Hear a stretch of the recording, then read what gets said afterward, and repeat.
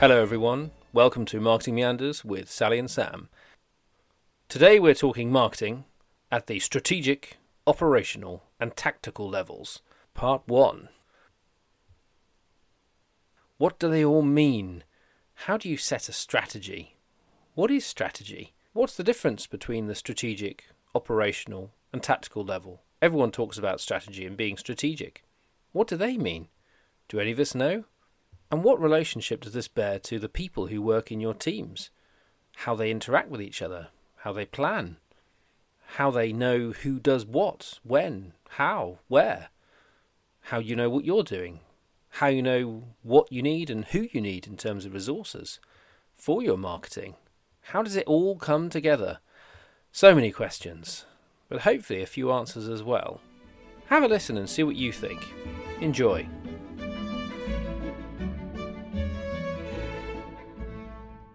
Well, hello. Welcome to another Marketing Meander with Sally and Sam.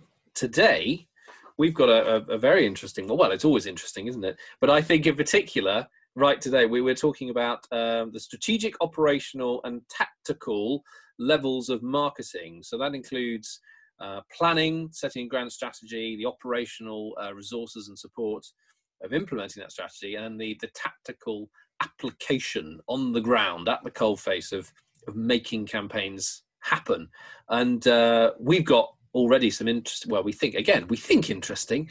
We hope you think this is too. We know interesting, Sam. We know interesting. We know it's definitely interesting around this and how it actually plays out in how it's played out in our experience and what we've seen from others, and then interested to hear how others are living through this in terms of recognizing what is strategy, what is tactics, what is operational. So I was thinking, first of all, Sally, if we're looking at this in three levels, from strategy at the top, operational in the middle, and tactical at the bottom, strategy is potentially the most overused word in human history, perhaps in the last 10 years, perhaps 20 years, particularly in marketing. It's horribly overused.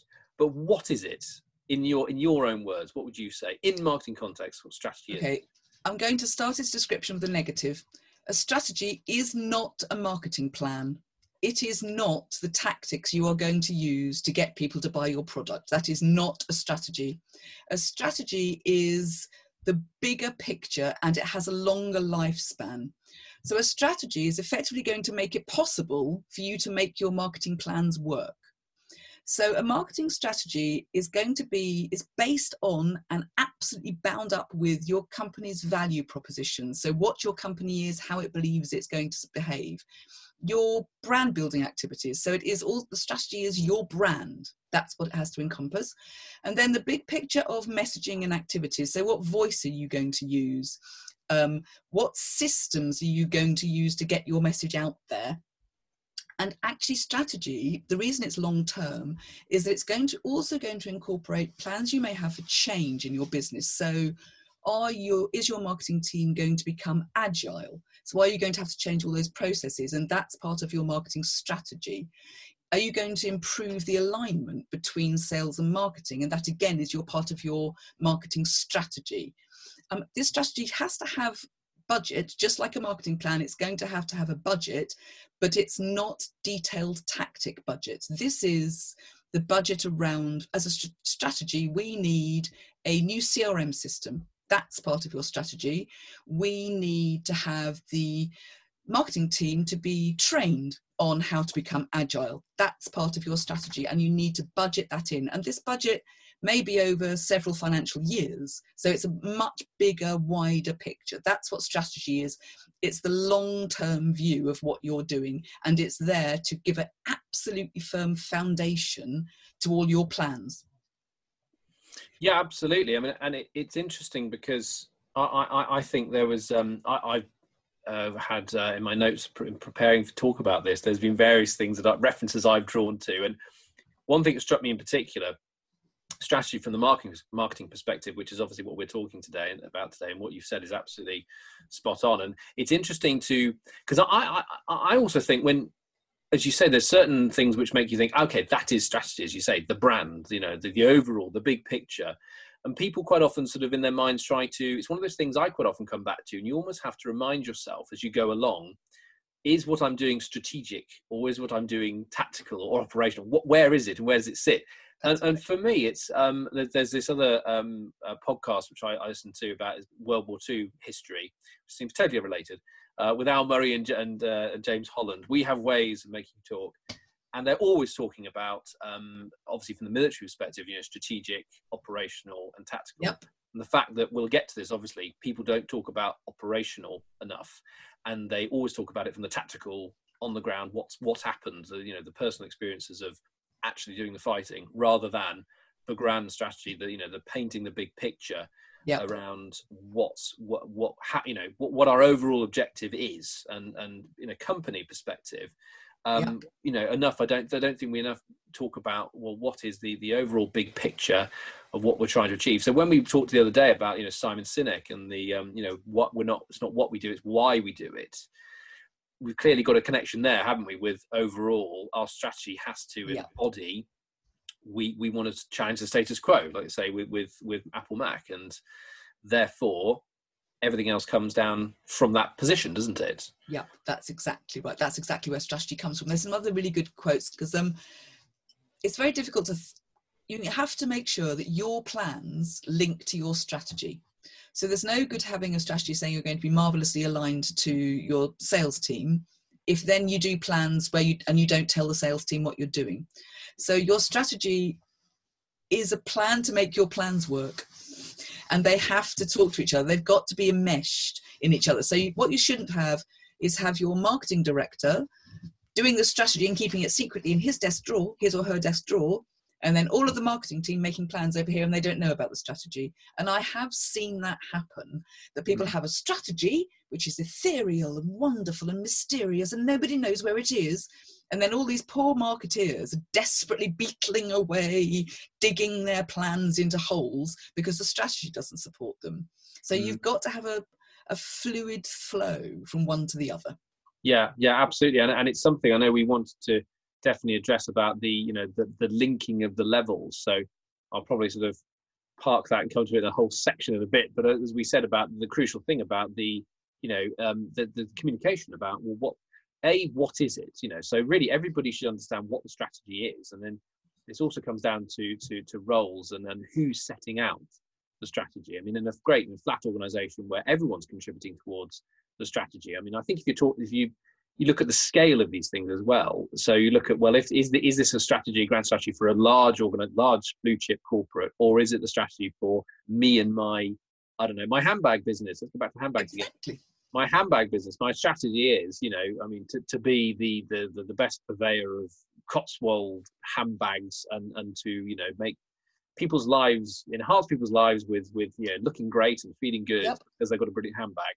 And I'm going to do that through sourcing the best quality material, taking my time and creating small numbers of boutique handbags and selling extra goo with them, so they're top quality and they maintain top quality. All those things which I encompass in my brand and my top level there. But if I've got then 2 or 3 people working with me, if I've got perhaps I'm the owner of the business and I've got 2 guys who make the handbags with me, and I've got a marketer from an agency working on the marketing for me, and my website person and my procurement and distribution person, perhaps on a small scale, making sure all those people understand what it is I'm trying to achieve with my strategic intent, operationally supporting me in the middle to then make sure that all the bits and bobs, all the doing is supported, and that everybody knows, everyone's on board and knows which direction we're heading in, like rowing a boat. There's so many analogies. Exactly. No, you're right. And strategies are not carved in stone. It can feel that they are, because people say, oh, we are going to become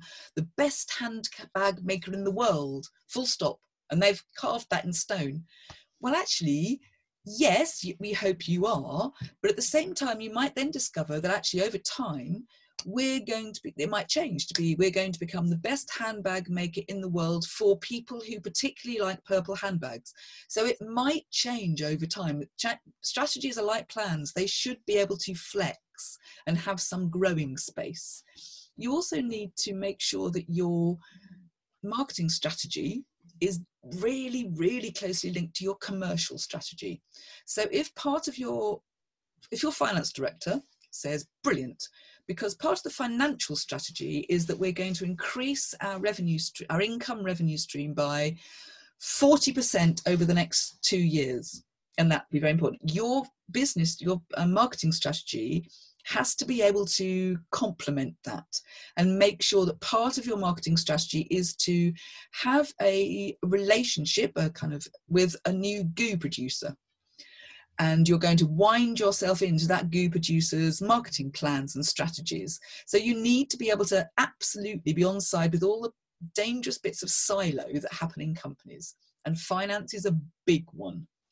Because if your budget gets cut, if your tactical plan marketing budget gets cut, that will almost definitely mess up your strategy. So it's not in a little carefully protected bubble. Your strategy is going to be influenced by everything around it. Yeah, and as you say, that adaptability, and that, every good strategy should have that flex in it, so that you're trying to achieve something. But I mean, and it's also, I think it's recognizing the boundaries, isn't it? I mean, I've written something down here about it's sort of understanding what supports your strategy and what doesn't, and which strategy you're thinking about. Because again, this can become very confusing the way I describe it, but the levels of strategy and the limits of it. So effectively, I can have a strategy for a campaign, which is supporting my product strategy, and this particular product I'm selling as part of the company, which supports the overall marketing strategy, which supports the overall strategy of the organization. But it's almost that at different times we are all playing different roles and focusing on our kind of the parameters of where a strategy lives, and then the operational resources I need to bring to bear to then deliver on the tactics which support the strategy, if that makes sense. So I think what you've said is really interesting, because you're right, there are so many levels of it, and that it makes it even more important to not make your plans or your strategies too opaque. Please, please, please, there is no point having a strategy document which is 900 pages long, because no one will read it. Well, they'll read the first 2 pages and then go, yeah, right, I'll come back to that. And so basically no one will read it. So you've lost most of your audience, and that flow through between silos around your strategy won't happen, because nobody's going to read it. I know it sounds kind of daunting, but you really ought to be able to voice your strategy in 5 sentences. And if you can't, it means either you don't understand it, or it's not the right strategy. Because people have got to be able to remember it and absorb it and hug it. They've got to love the strategy and immediately think, oh, right, I know how this plan fits into that strategy, because it's point 4. That's it, I'm going to go for that. And that's what you've got to do. So please don't write a 500-page strategy document, which I have seen.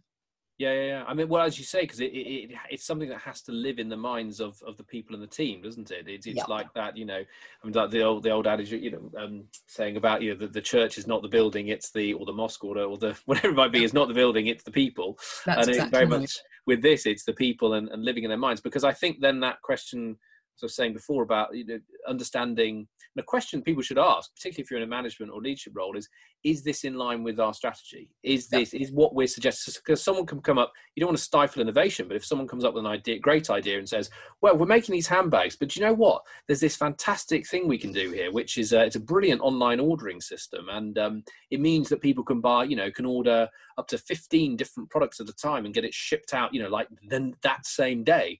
And you go, okay, is that in line with our strategy? So we're going to spend 20 grand on this new system, but actually we found out that this is, high class, small batch. We take most of our orders in this way, and this is the way we deal with it. This is all in line with our ethos and our brand and our actual ongoing strategy. And the resources we spend are mainly focused on producing the best quality handbags we possibly can. That's right. Do we want to divert into that? Is that in line with our strategy? And the only way to answer that really is if, as you say, you don't then go, I tell you what, let's all refer back to the 900-page document and just see if that's in line. Let's test. It's more of it should be a tacit thing where intangible, people just know if they've been around and exposed to it for long enough. Yep. And if it's effective, it's been communicated effectively, and it's good, I guess, and simple enough to understand. People go, oh, that doesn't, the gut instinct, that doesn't feel right. That's not in line with our strategy, is it? That's exactly not right. our way. And I think that comes about in different ways. Like you say, you either sort of go, that doesn't feel like us, or in a more sort of, if there's someone who's more on the operational, the finance side, they say, well, yes, fine, but that's going to divert 20% of our retained profits from last year. That's exactly right. Is that right? But you've got to have that, haven't you? But in order to achieve that, you've got to have a clear, effective strategy, which is well communicated and understood in the minds of your people, isn't it, really? That's right. It's the understanding, because it can be deeply rooted, but it's no good having it deeply rooted if people misinterpret all over the place. It's got to be really easy to understand, and people ought to be able to voice it. Yeah, exactly. And because it's interesting. I mean, going back to I'm not obsessed with this, but military and World War II thing again, where people, so I just love my history, and people are going into this thing about, where was it right for the Allies? Should they have invaded Italy? Should they have invaded, France earlier on? What should they have done? And then it was very interesting listening to some of the generals years after, being interviewed in the 50s and 60s and saying, well, actually, this was our strategic intent and objective, and therefore. And then they just gave the answers about why this what we did supported what we were trying to do overall. So in the mind of someone who's at the tactical level, quite often we'll see, well, why are we doing this? This doesn't seem to fit with, it will be the most effective thing we could be doing right now. But then you say, doesn't make sense. Exactly, it doesn't make sense. But you say, but overall, then if you see overall the strategic objective is this. Then you can understand why. I mean, it's like where, your resources as a nation state, do you spend, it's a ludicrous thing what, I don't want to get into Nazis, but what Hitler did in before the war, he wanted to invest in a massive ocean-going navy, because it was more of a pet project around, well, our strategy is to project power globally. And you go, great, wow, it's amazing. One problem, you've got no naval bases and you have very limited resources for producing steel, and you don't have enough fuel to fuel this amazing big navy, which you're going to send out there. So they said, well, what they should have done is focus entirely on building U-boats. And it's not very glamorous and all the rest of it, but actually if they'd have done that, perhaps things would have been different. But they didn't get, and again, it didn't align with actually their overall strategy. And it's that understanding again of why you're doing things and what you're really trying to achieve. And I promise I'll move away from the military analogies now. But I think because so much in my business studies degree years ago was a lot of original business thinking came from military and battlefield, and understanding, well, how do you, because everyone always talks about Sun Tzu, of course, don't they? But it's moving on from that into a modern context. But there are some very well-established kind of, when you just stop and think about it for a moment, it's the same kind of thing. Foot soldiers on the ground, your generals and everything, and again, it's communication and understanding what you're trying to achieve, really. Absolutely, and being at work can sometimes feel like a battle. Indeed. So one has to, and they are brilliant strategic and logistical thinkers. It's often been questioned. Now we're in this age of COVID, why on earth have we not got our military to help the logistics of maintaining it, managing it, keeping the asset lines clear, and all of those kind of things? So that's what the military do well. Yeah, exactly. And it's also, so having that understanding overall of what you're trying to achieve, but then also making, you can make, say, collateral damage around, you focus at the moment, we're focusing obviously a lot of resources on, like the Nightingale hospitals, obviously they were set up like that, it just, happened very quickly. That was where the need was seen, and you put the operational elements in there, and that's the thing so often, this operational piece, and I know if we'll move on to sort of the roles. Let's move on to that, because that is a key part. And this is it, isn't it? It's understanding the roles, and then also the operational, the goo again, in the middle, the glue rather than sort of the goo, that sticks together the strategic, blue sky, top level thinking, of what we're going to achieve, how you're going to deploy it. But then you can have the best strategy in the world, couldn't you? Which says you're going to make the most amazing handbags ever, and this is all the things we're putting in place to make that happen. And then the tactical go, yep, we've got all these people ready to build them, make them, and then you go operationally, we can't get hold of the materials to actually make them, and we haven't employed the people to come and make them. Exactly. And we don't have the factory. We don't have anybody that's expert in stitching leather. Yeah. Oh dear, what a shame. Yeah. That's an operational goof. Yeah. And it's it's often the unglamorous stuff, isn't it? But you can see in marketing again, it's the finance, isn't it? Like we always go back to, it's the finances, and it's the other resources that you need to put in place to do the exciting stuff. And the operational is it's not just about the people that are going to stitch the leather together and those that are going to dye the leather and who are we going to transport it to the shops, etc., etc. And that is operational. But it comes down to probably the quite fine processes of what order do you do things in. So, and this often gets forgotten. So we'll go, oh yes, we'll put that aside, that'll be fine. But actually, if the order of doing a marketing campaign has got to be, there's no good us marketing this new handbag we've developed, which has got 12 zips because we think that's delicious, if actually your business has yet to buy the right coloured zips to put in your handbags. Because if you've done a huge marketing campaign and actually the product's not there, you've done things in the wrong order. And it's those processes that everyone goes, oh, that'll come right. Not if you don't put a process plan in there. And you really do have to put a process plan in there. It's just like recruiting leads. So if you do a lead generation program, probably the first thing you need to do is absolutely nail where you're going to put those leads when you get them and what feedback they're going to get. So how are you going to log them into your CRM system? Are you going to automate an automatic welcome email that goes out to them? All of those little mini processes are operationally key, and you need to think about them sooner than you think you need to think about them.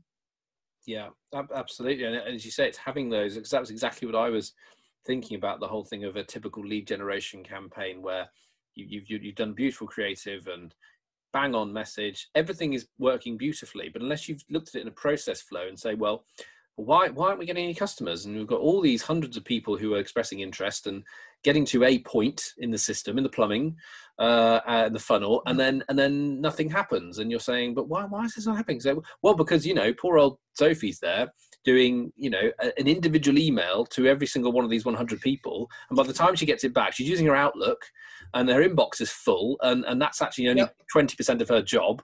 So she's not been put in place to do the responding in an appropriate way. And then you might come back and then challenge to say, well, actually, if we did have a CRM system, we may have a CRM system, but perhaps it's not got an email integrated into it that actually speaks to the CRM.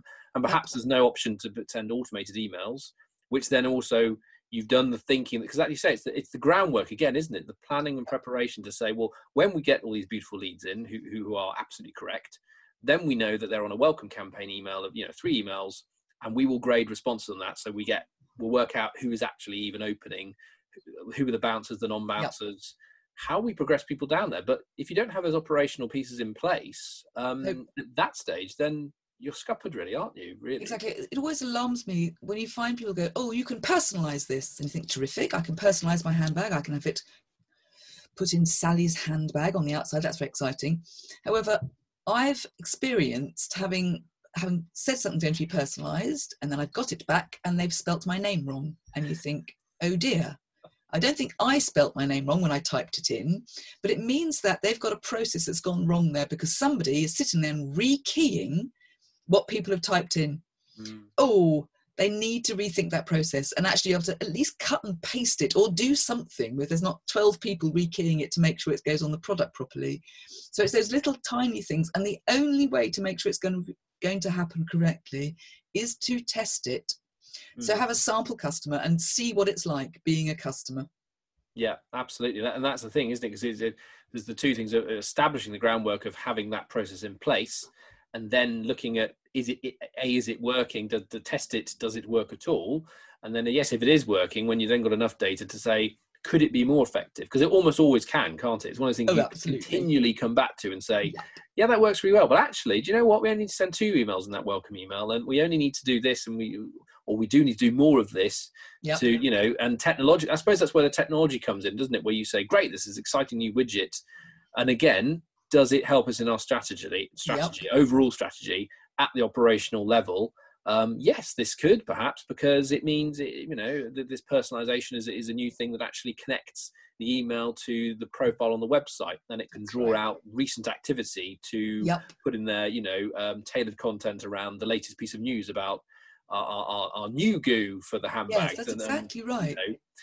All of those pieces but again, that's where I think sometimes you think, well, technology is always going to be the answer, but only if the technology is going to improve your operational processes. But again, you need to understand from the human perspective, the team members, what is it again that we're doing and trying to achieve here, and how is this all supporting the overall, objectives right. that we have? And the overall is incredibly important, because process management is a really complicated thing to do, because every single process is intrinsically linked to other processes. There's no, and if you suddenly go, oh, we've got this new widget and I'm just going to shove it into this bit of the process plan, the ramifications on the other processes is huge, and you might find that you've broken the whole chain by just shoving your new widget, which looked so very sexy, but actually way down the line at the warehouse, they're now having to, oh my goodness me, because you've put this widget in, which means that personalization automatically gets connected to the handbags, it's broken it off from the delivery label. So now the warehouse has to rekey all the delivery labels. Yeah. And you need to make sure that your processes are done properly, and you've tested them. Yeah, exactly. I mean, actually, I've got an interesting sort of related example to this, which is way back when I was doing temping. I think I must have been, I think it's before I went off to university. I guess I was in sixth form or something. So one of those great things where you sign up to do all sorts of things and working in all sorts of fields. And one of them was, I'm pretty sure they've gone bust now, actually, this company. I'm not saying it's related to that. I think it was just the time, and it was, but it was, should we say, a heritage nostalgia retail shop, which was very large, it was nationwide. And I was involved doing, some data entry. So I had to go to a local business, industrial, commercial estate, and sit there with 2 or 3 other people doing data entry. And it was, I mean, again, this was a sign of the times, I think, because it was a piece where people had written in a catalogue, they put their details in a catalogue with their address and postcode, and obviously torn that off and submitted it in a store, which was then for them to be entered into the database, to then receive, so it was quite early on, I guess, into like email marketing and everything. And I suppose it's almost a bit unfair, because I think at the time there wouldn't have been tablets, there wouldn't have been ways in at the time store. It was cutting edge. Exactly, cutting edge to say, gosh, we can take your stuff here, we can put it into a computer database, pre-GDPR and all the rest of it. So in many ways this is being unfair to me, but I suppose it just demonstrates how I think potentially when they did this originally, they either thought it wouldn't perhaps be as successful as it was, which is obviously good for them, but they just had, or they didn't think about how they were going to do it. Because there was you could see that we were just being brought in, all these teenagers being brought in suddenly to sit at a computer and literally take from a bag of like a few thousand of these little slips. You go in and you have to put into the database, check the postcode. Of course, there's every chance that I could have made mistakes, and human error would dictate that that's going to happen. And so some people are going to be unhappy because they won't get their catalogue or be signed up to the mailing list. But we basically had to just enter in the data into the database with the postcode, and Mr. Smith would like to receive, emails from now on. And we had to do that, then tear it up, put it to the side. And you could see operationally, it was very much like oh shit, what are we going to do? We're going to have to, we've done all this and we've got all these replies. And unless we made a promise that we will send these people information. So let's get in all these little oinks quickly to do all the data entry for us. And then we've got a database set up. But it was that sort of, I can imagine somebody said, let's do this. And then they went, oh, bugger, there's so much to do. We don't have the staff to do it. I mean, a good problem to have in a way, I suppose, but still it's interesting to sort of see, when you have a prediction about, well, we'll do this, and yes, it's in line with what we want to do, but actually, have we tested out what it might mean in practice? But I think you're so right. It's making sure, because we do as marketeers get all very swept up in the creative bit at the beginning, and it's also terribly exciting. And look, I'm going to add music to this video, blah, etc., etc. And that's all very thrilling, and we spend a lot of time doing that. But actually, what we possibly ought to be doing is then going down the warehouse and saying, look, what do your boxes look like? Perhaps I could incorporate your beautiful boxes and speak how wonderfully recyclable they are, and how you only use, this marvelous glue that can be can be composted, etc., etc. Perhaps that's what I should be concentrating on, not the fact that I've managed to get a Beethoven classic overture running all the way through all my marketing campaigns. Maybe that's not quite as key as it should be. Yeah, exactly.